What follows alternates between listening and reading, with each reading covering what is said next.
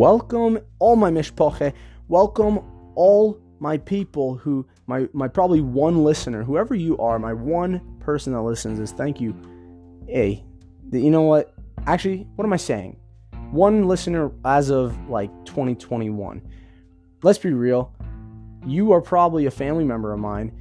Because I want this to be just that part of Zev that can live on when I'm not on Earth anymore. And if you're listening and you're a member of, I don't know if my last name is going to still be Weisdorf, but if you are a descendant, thank you for just living through me digitally here on this platform. Wow, this is special. Anyways, I am so scared of marriage, petrified, like to the point where I'm like, hey, fuck it, I'm not even gonna get married. Who cares? And I decided to read a book on it because that's what you gotta do. You gotta fear, confront it, and enjoy. Let's get right into this.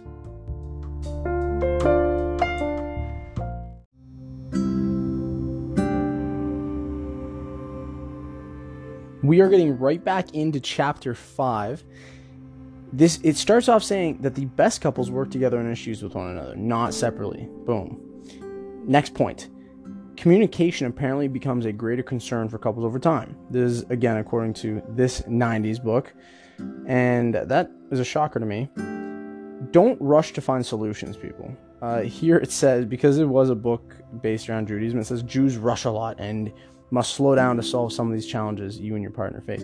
Now, let's replace that word with just regular people. A lot of people are busy and they rush a lot. So it's saying just slow down if you're busy to actually deal with these problems. If you're rushing, it's hard to deal with these problems. They're saying conflict avoidance is a great way to screw up relationships. So if you're looking to do that, just avoid the conflict. And then they just reassure you saying it hurts to address things head on, but you have to do it. And if I'm saying things that you're like, I knew that, Zev, I knew that. Well, good.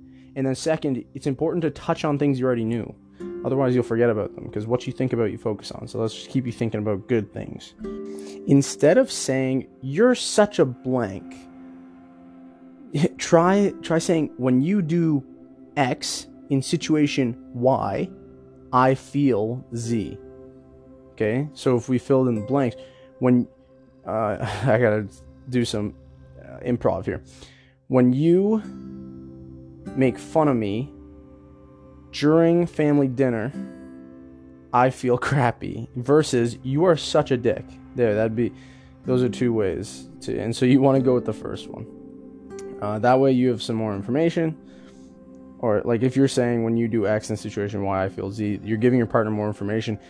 This way nobody feels attacked and it's not too personal. So this book loves to use these schmaltzy sit down, create an agenda things. And this is saying problem solution is critical. I agree. So if you see a problem is popping up in a relationship in your life, and remember, when I say relationship, like, yes, this is a marriage book, but this could work with your friendships, to be honest, or if you live with a family member, just saying. So anyways, if you see common problems popping up, it says to brainstorm ideas with that person on how to fix it. And they say to have fun with it, which is kind of funny. Like, how is that fun? But anyways, and then you start to look at what you agree on, what you can compromise on. You just have a conversation and then keep following up to see if things are going well with these solutions. That just sounds so unrealistic, though. Like, don't get me wrong. If I was desperate and I'm like, okay, nothing's working, I really want this relationship to work. Like, sure, you'll do it. But that's like last solution.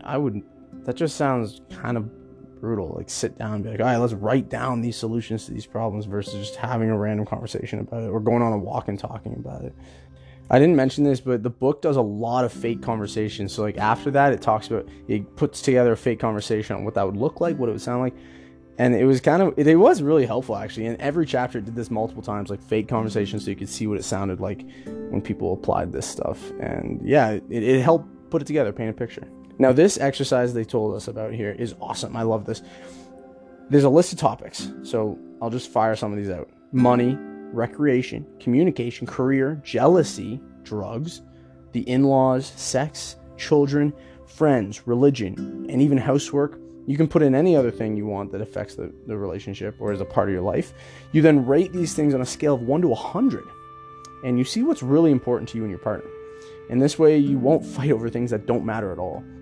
So if for you guys, your careers don't matter, you just do jobs you don't care about, then you both know, like, okay, there's no need to fight over a career. Which, I don't know, I guess saying this out loud now, to be honest, if you guys didn't even care about things in general, you don't have to mark it down that you don't care, because you're not going to talk about it anyways. However, I could see this happening. Like, let's say two things are almost side by side. So let's say drugs, sex, and children are up there. Like, let's say you rank children as 95. Let's say sex is like a 90, because a good sex life is important to people in a relationship. And drugs, let's say, is like 80. But then let's say you start arguing about, you know, your alcohol intake, and your partner doesn't like that.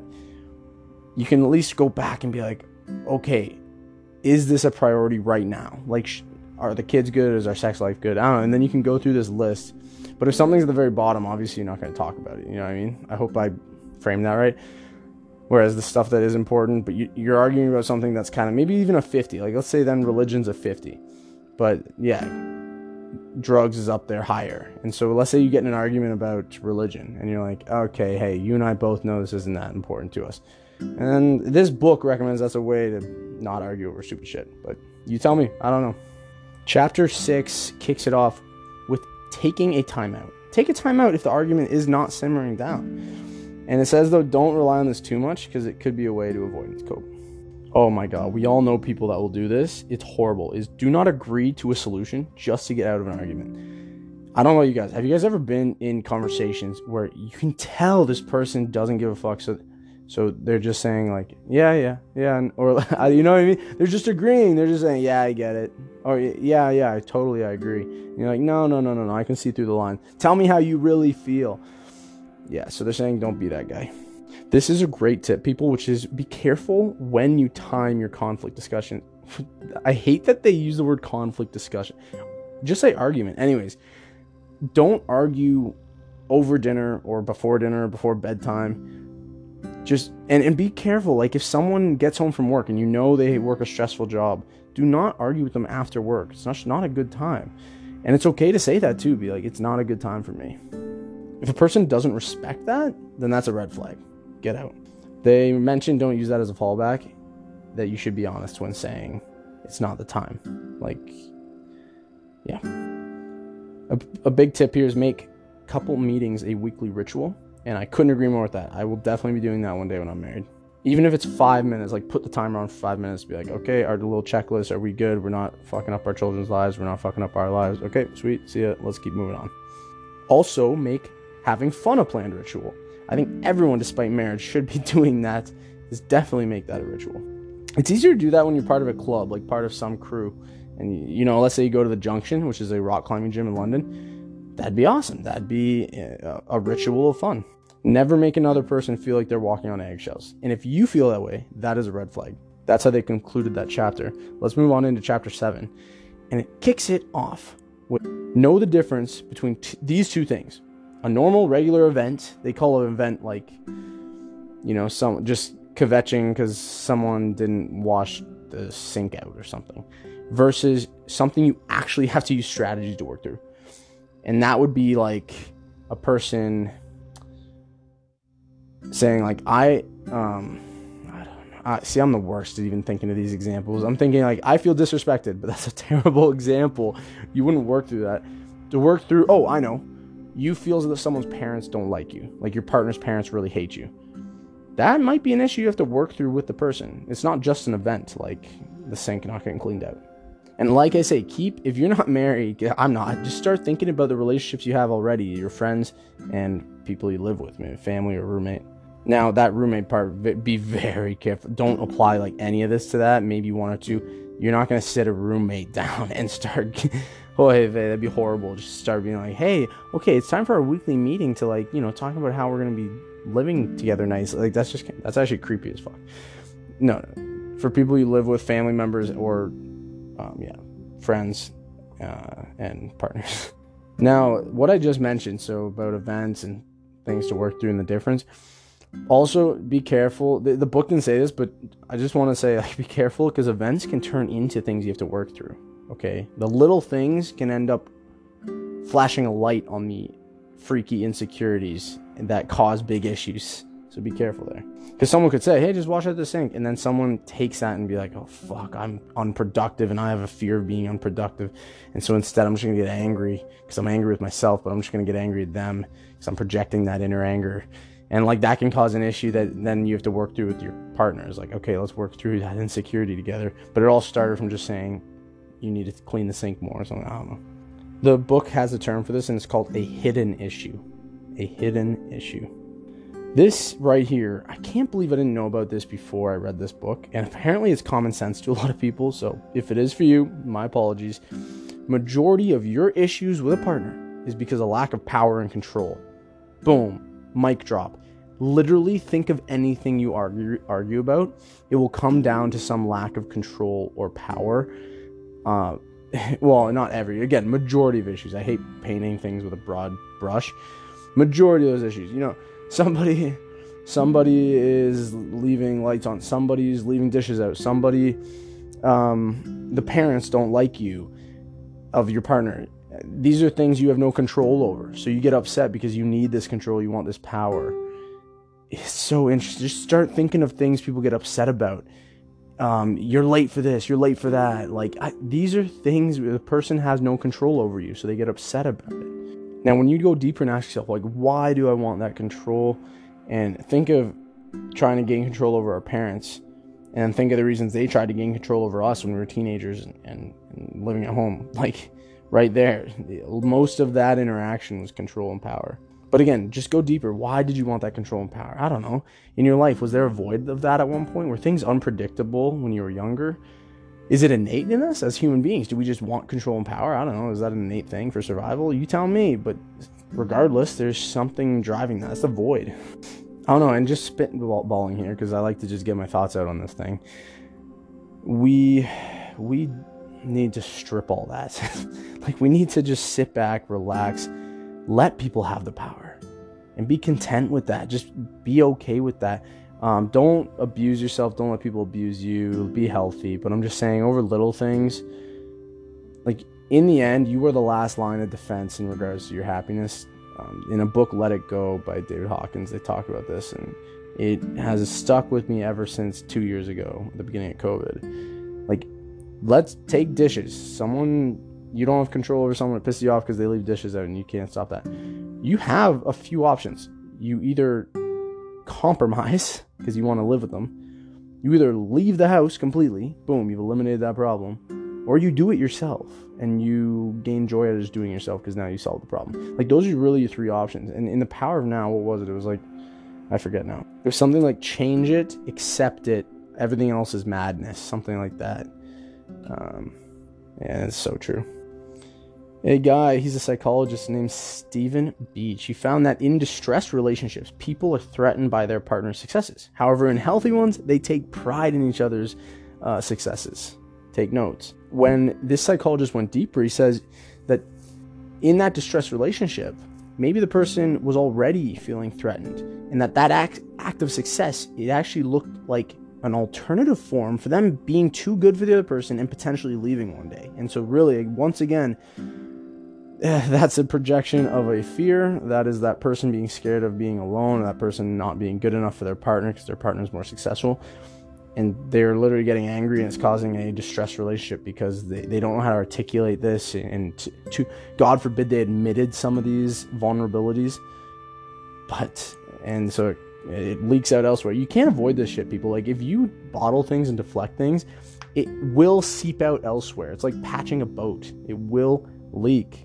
There's a term in the book, spinning their wheels. This is when couples have the same issues popping up all the time. And this is a sign, according to the book, that you need to dig into your childhood. Maybe do a little inner child healing. Now, I put in brackets here, I personally believe it's not a good relationship at that point if you are spinning your wheels. It's true. It's time to reevaluate. Unless you're already married, then you got to get that therapist in the picture and work through it.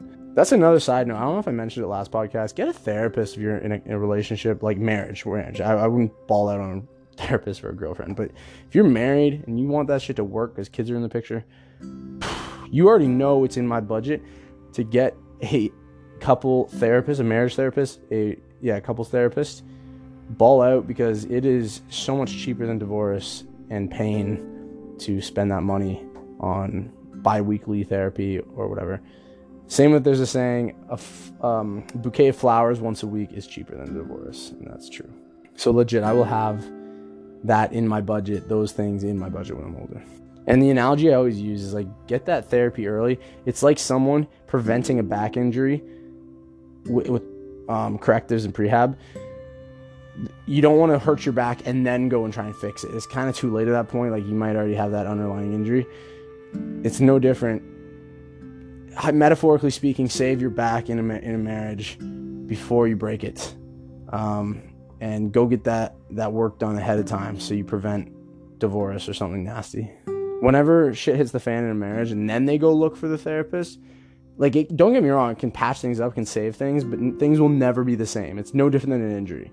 Things will just never be the same if you've hurt something really badly, no matter the physio you do. If something minuscule leads to an argument, it's a hidden issue, and it's never about that thing. Also, never keep score, ever. Bad idea. If you guys don't understand what keeping score is, it's when you keep tabs on each other. You're like, well, you did that the other day. Yeah, and then they go, yeah, but you did that the other day. Like, that's so toxic. Get the fuck out of that relationship if you're doing that. And then this book is so classic. Like, it's actually getting annoying now, to be honest. It's like, to deal with hidden issues, resort to past exploration and find a common solution. Like, they love to throw in that fakakta on just these buzzwords, and it's like making a game plan. Yeah, we already talked about this. Hidden issues, go to your childhood.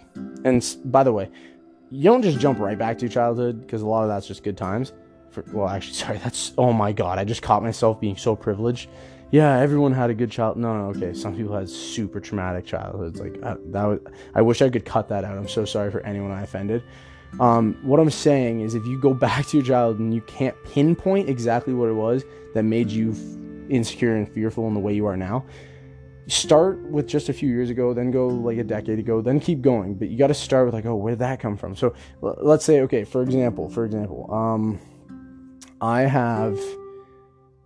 I can't think of one. Let's say somebody is super insecure. We'll go with the productivity again. And they're like, I don't know how my childhood stirred that up. And then they're like, okay, so let's see, like, in school, I always was doing stuff. Okay. My parents made me do my homework all the time. Oh, my parents got mad at me when I wouldn't do my homework. Oh, I got rewarded when I did. Okay. So then I worked really hard and got that job. Oh, I see. So I was taught early on in my childhood that if I didn't get good grades, then I was a failure. Oh, so I worked, and that kept helping me out. So when I got older, when I didn't work hard, I felt like I was going to be a failure. And so I can't relax. I have to be productive. You know what I mean? Like, that's the example. Chapter 8. Let's get into this, and it kicks it off. I love this. Expectations, okay? If they're too low, you're not going to enjoy a relationship. You'll just get bored. If they're too high, you're going to get disappointed with the relationship. That is awesome. Expectations legit define our lives. Was I talking about it on the podcast? Oh, I was with Scott. Go to Scott's podcast. You'll hear me. I was talking about this girl that I really liked. I went on a date with her, and I had set the expectations way too high. My fantasies, my imaginations around that, I thought we were gonna click so well, because I just fantasized that, like, oh, we're gonna click so well, we're gonna get along, and it didn't happen. Not at all. Like, I was surprised. I'm like, oh, I can't talk about this stuff with her. When I say this stuff, I mean like deeper things. Just like, hey, like I always like to ask people, like, what's a burning desire? You know, but some people are weirded out and they're like, oh my God, this guy is like getting so deep. Disclaimer, this wasn't the first time we met, and I can't believe I'm justifying on this thing, but I don't want you guys to identify me as something I don't identify with, so I'm going to justify here, which is, it wasn't the first time we talked for months. It's not like, trust me, I work in an industry where I schmooze every day with people. I meet people new all the time. And I know with social intelligence, you don't just fire into people on like the deepest shit right away. Okay. Yeah, there you go. God. Now you guys know an insecurity of mine, which is being a deep motherfucker on the first date. There's an insecurity. Boom. Unlocked. And I'm not afraid to say it too. I always loved this, actually. I was with an old friend.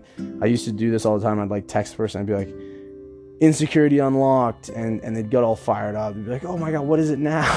It sounds so silly, but seriously, like, it's okay to be like, oh, I didn't even know I was insecure about that. Anytime you justify something to somebody, that's typically because you didn't necessarily realize you were insecure about something. And half the time, I don't blame you guys, because for me personally, I hate for someone to assume something about me that isn't true.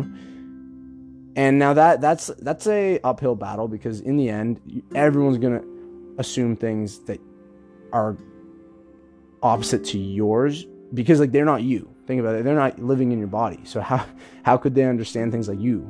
It's impossible. No one truly understands you. Keep that in mind. So it is like I am guilty of this, where like I over explain myself half the time because I want people to know what I'm thinking. But in the end, like, when you say a word, it just brings up someone's past experiences tied to that word, which, you know, some things are similar. You and I probably both, when we hear giraffe, we just think of the textbooks, and maybe you saw it in a zoo. But if someone hears giraffe and their past experience is fucked up, then they're gonna have a different understanding of that word than you. And that's like a silly analogy, but if we extrapolate, like I'm saying, like, think about love, think about anger, think about fear, think about abuse. Like, these are words that people are going to have their own definitions to, even though there is like a universal one, their experiences come into play. So anyways, there you go. Congrats. You just heard me discover an insecurity that people think I'm a schmo with people the first time I meet them. But believe it or not, I don't get deep with everyone right away when I meet them. Next, let's move on to expectations and how they tie into some other hidden issues. So like power, expectations that aren't met on sharing control. That's where power expectations come in. For caring, that's expectations based on love. Recognition, that's an expectation based on the response to who you are and what you do. Commitment, this is an expectation based on bonding and safety from abandonment. Again, that's some deep shit, is abandonment issues. And that will affect how someone commits, right? Their commitment to another person. For integrity, that is actually just an expectation based on trust and respect. And apparently, hidden issues cannot get triggered unless expectations are violated. That is so good to remember, people. I'll say that again. Your hidden issues, this isn't just in marriage, okay? These deep issues cannot be triggered unless expectations are violated. So if you have an expectation that when you get the promotion, your partner or friend or family member pats you on the back, gives you a high five, says congrats, then if someone doesn't do that, that's when a hidden issue is triggered. Otherwise, that it doesn't even become an issue. Isn't that interesting? Now, after I just explained all those expectations, what they're based on, this is interesting. Apparently, the root of all those expectations is acceptance. You must be accepted and accept someone else, okay, for the relationship to be synchronized and just flow. Now, this book is just, here we go again, okay? Apparently, to get to know your expectations, the authors recommend a strategy. So again, here we go, rating things. So you got to rate from 1 to 10. 1 is being not a reasonable expectation. 10 is an extremely reasonable expectation. Or if this is better, just listen to what your initial gut feeling is towards these topics, okay? Longevity of the relationship. Think of your expectation there. I'll give you a second here. Or just your gut feeling around longevity and relationships. Sexual fidelity. Do you have a specific, so like cheating and stuff, do you have a specific expectation? Love. Just love in general in a relationship. What do you expect? What is your love language? How do you want to be loved? How do you want to love? Should love be there constantly? Should it come in and out? What's your expectation for the amount of love and what that looks like? What even is your definition of love? Sex life. What is your expectation on sex life in a relationship? Romance. How schmaltzy do you want all the date nights to be? What do you want to say to each other? You know, how romantic do you want things to be? What's your expectation around children? What about children from previous marriages? Do you have an expectation there? For some people, there literally is no expectation because they will not marry someone who has children from previous marriage. Then some people have expectations like, That'd be awesome. And I would want to adopt the kid one day or something if the other parent is in the picture. I don't know. There's like there's a huge scale there. Let's move on here. Career. What's your expectation around career for your partner? Some people want someone very career driven, right? That says a lot about a person. And then some people actually, if someone's really career driven, they do not expect that at all. Like, they don't want that. Okay, they expect someone to be less in their career and more in the home. But you know what I mean? Like, for one person it's a turn off, for one person it's a turn on. Your income and the provision of income. Okay? What kind of money do you expect for your partner to make and for you to make? Your emotional codependency. What do you expect there? That's a good one. Basic approaches to life. Do you have a morning routine? What's your hygiene like? Do you stay in touch with friends? Like, these are basic approaches to life. Do you get a car wash done? Do you never wash the car? Like, there's two types of people out there. These are basic approaches to life, and there are expectations there. Oh, here's one. What's your expectation around loyalty? That can get schmutzy. Wow. Well, I'll tell you off the top of my head, like, that is one of the top things. They're saying those who are loyal to you, keep them close. It's so true. Like, loyalty is hard to find. And I'm telling you, I expect, I don't know. Is it entitled to say you expect loyalty? Like, I want someone to be loyal to me if they're married to me. Am I Meshuggah? Am I Yutzi? You tell me. I'm going to buzz through the rest here, but you can just pause this podcast if you want to think about it more. Communication about problems. What are your expectations there? Power and control expectations. Household tasks. Religiousness. Time together. Okay? How much time do you need with a partner? I like that one a lot. I need my own time often. But then also, on a side note, I do like just hanging with someone, not talking all the time. That's the thing. If I get a wife one day, I need to be able to sit there in silence, but be in the same room. That is how I like to vibe with people. Anyways, sharing feelings, friendship with your partner. That's interesting. That isn't, not a lot of people talk about that. Some people are way too lovey-dovey all the time, and there's never that separation. Okay, let's just be friends for a second. Like, let's go to the arcade and just be friends. We don't have to. I don't know. That's interesting. Friendship with your partner. That's a good one. The little things in life. What are your expectations there? I like these. I forgot about these. These are good thought provokers. Forgiveness. That's huge. That is, holy fuck. I expect a lot of forgiveness. Just, that's a reflection though. On a side note, a lot of this is a reflection of you. When you say I expect this, it actually says a lot about yourself. Fun fact. So like for example, let's get back up to the top here. Loyalty, okay? That, like, the fact that I want someone loyal, it's a reflection. It shows that I want to be loyal to someone. That's what I want to be to somebody who I like. So it's funny, like, forgiveness, I personally have a very easy time forgiving, because I was talking to Scott way back. Go look again, listen to one of our old talks there on his podcast. I don't blame anyone for anything, because they're just projecting what they had learned from their caregivers. So you could, in essence, blame whoever taught them, and not just a person, but the environment they grew up in, and then that caregiver's environment. You can't blame anyone for anything, because you can just go back to the first ever human being had taught us how we act now. So that's what I mean. Like, because that's how I see it, I expect somebody else to see it my way as well. It doesn't that make sense? Like, don't you just want to marry someone that kind of sees eye to eye with you? That this makes sense, right? Who would get married knowing they're going to argue about everything with somebody? Unless it's like an arranged marriage and you don't really care. Now, to wrap up here, I'm going to finish with this.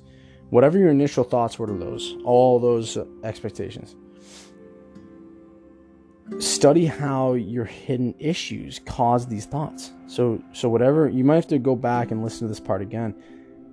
But whatever you were feeling there, now study. Why is it you feel that way? What happened in your life to make you feel that way? I'm curious. You should be curious. And that will help you avoid arguments down the road. Okay. They also recommend putting an A, the letter A, beside expectations that are crucial to the success in your marriage. Put a B next to the ones that are important, but you can negotiate. And C next to the expectations that would be nice, but are not necessary. Hence, like for me, the income thing doesn't matter. That'd be a C. The romance, a C. Doesn't matter to me. There you go. You get a little bit of myself there. I'm curious for you. What doesn't matter to you? And ask yourself here, how many of your expectations really deserve an A? And remember, that is things that are crucial to the success of your marriage. So what really deserves that? Think about that hard. It also says here, don't discuss all your expectations at once with a person. That's overwhelming. Yeah, actually, just going through that right now with you was overwhelming, not gonna lie. Like, I already forget half of those.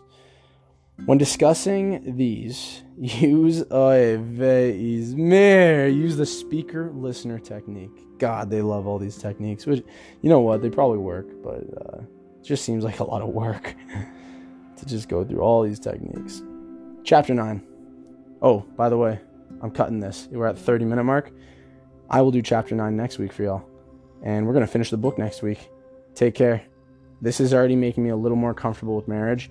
As I mentioned in the intro, I'm petrified to get married, people. So this is helping.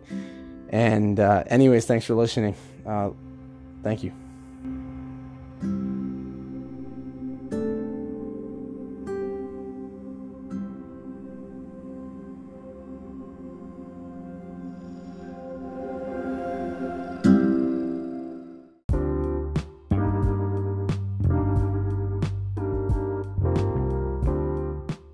Hope you enjoyed it. Rate 5 stars if you're listening on Apple Podcasts. See you next week. Shabbat Shalom. Good Shabbos. All my Yahudim.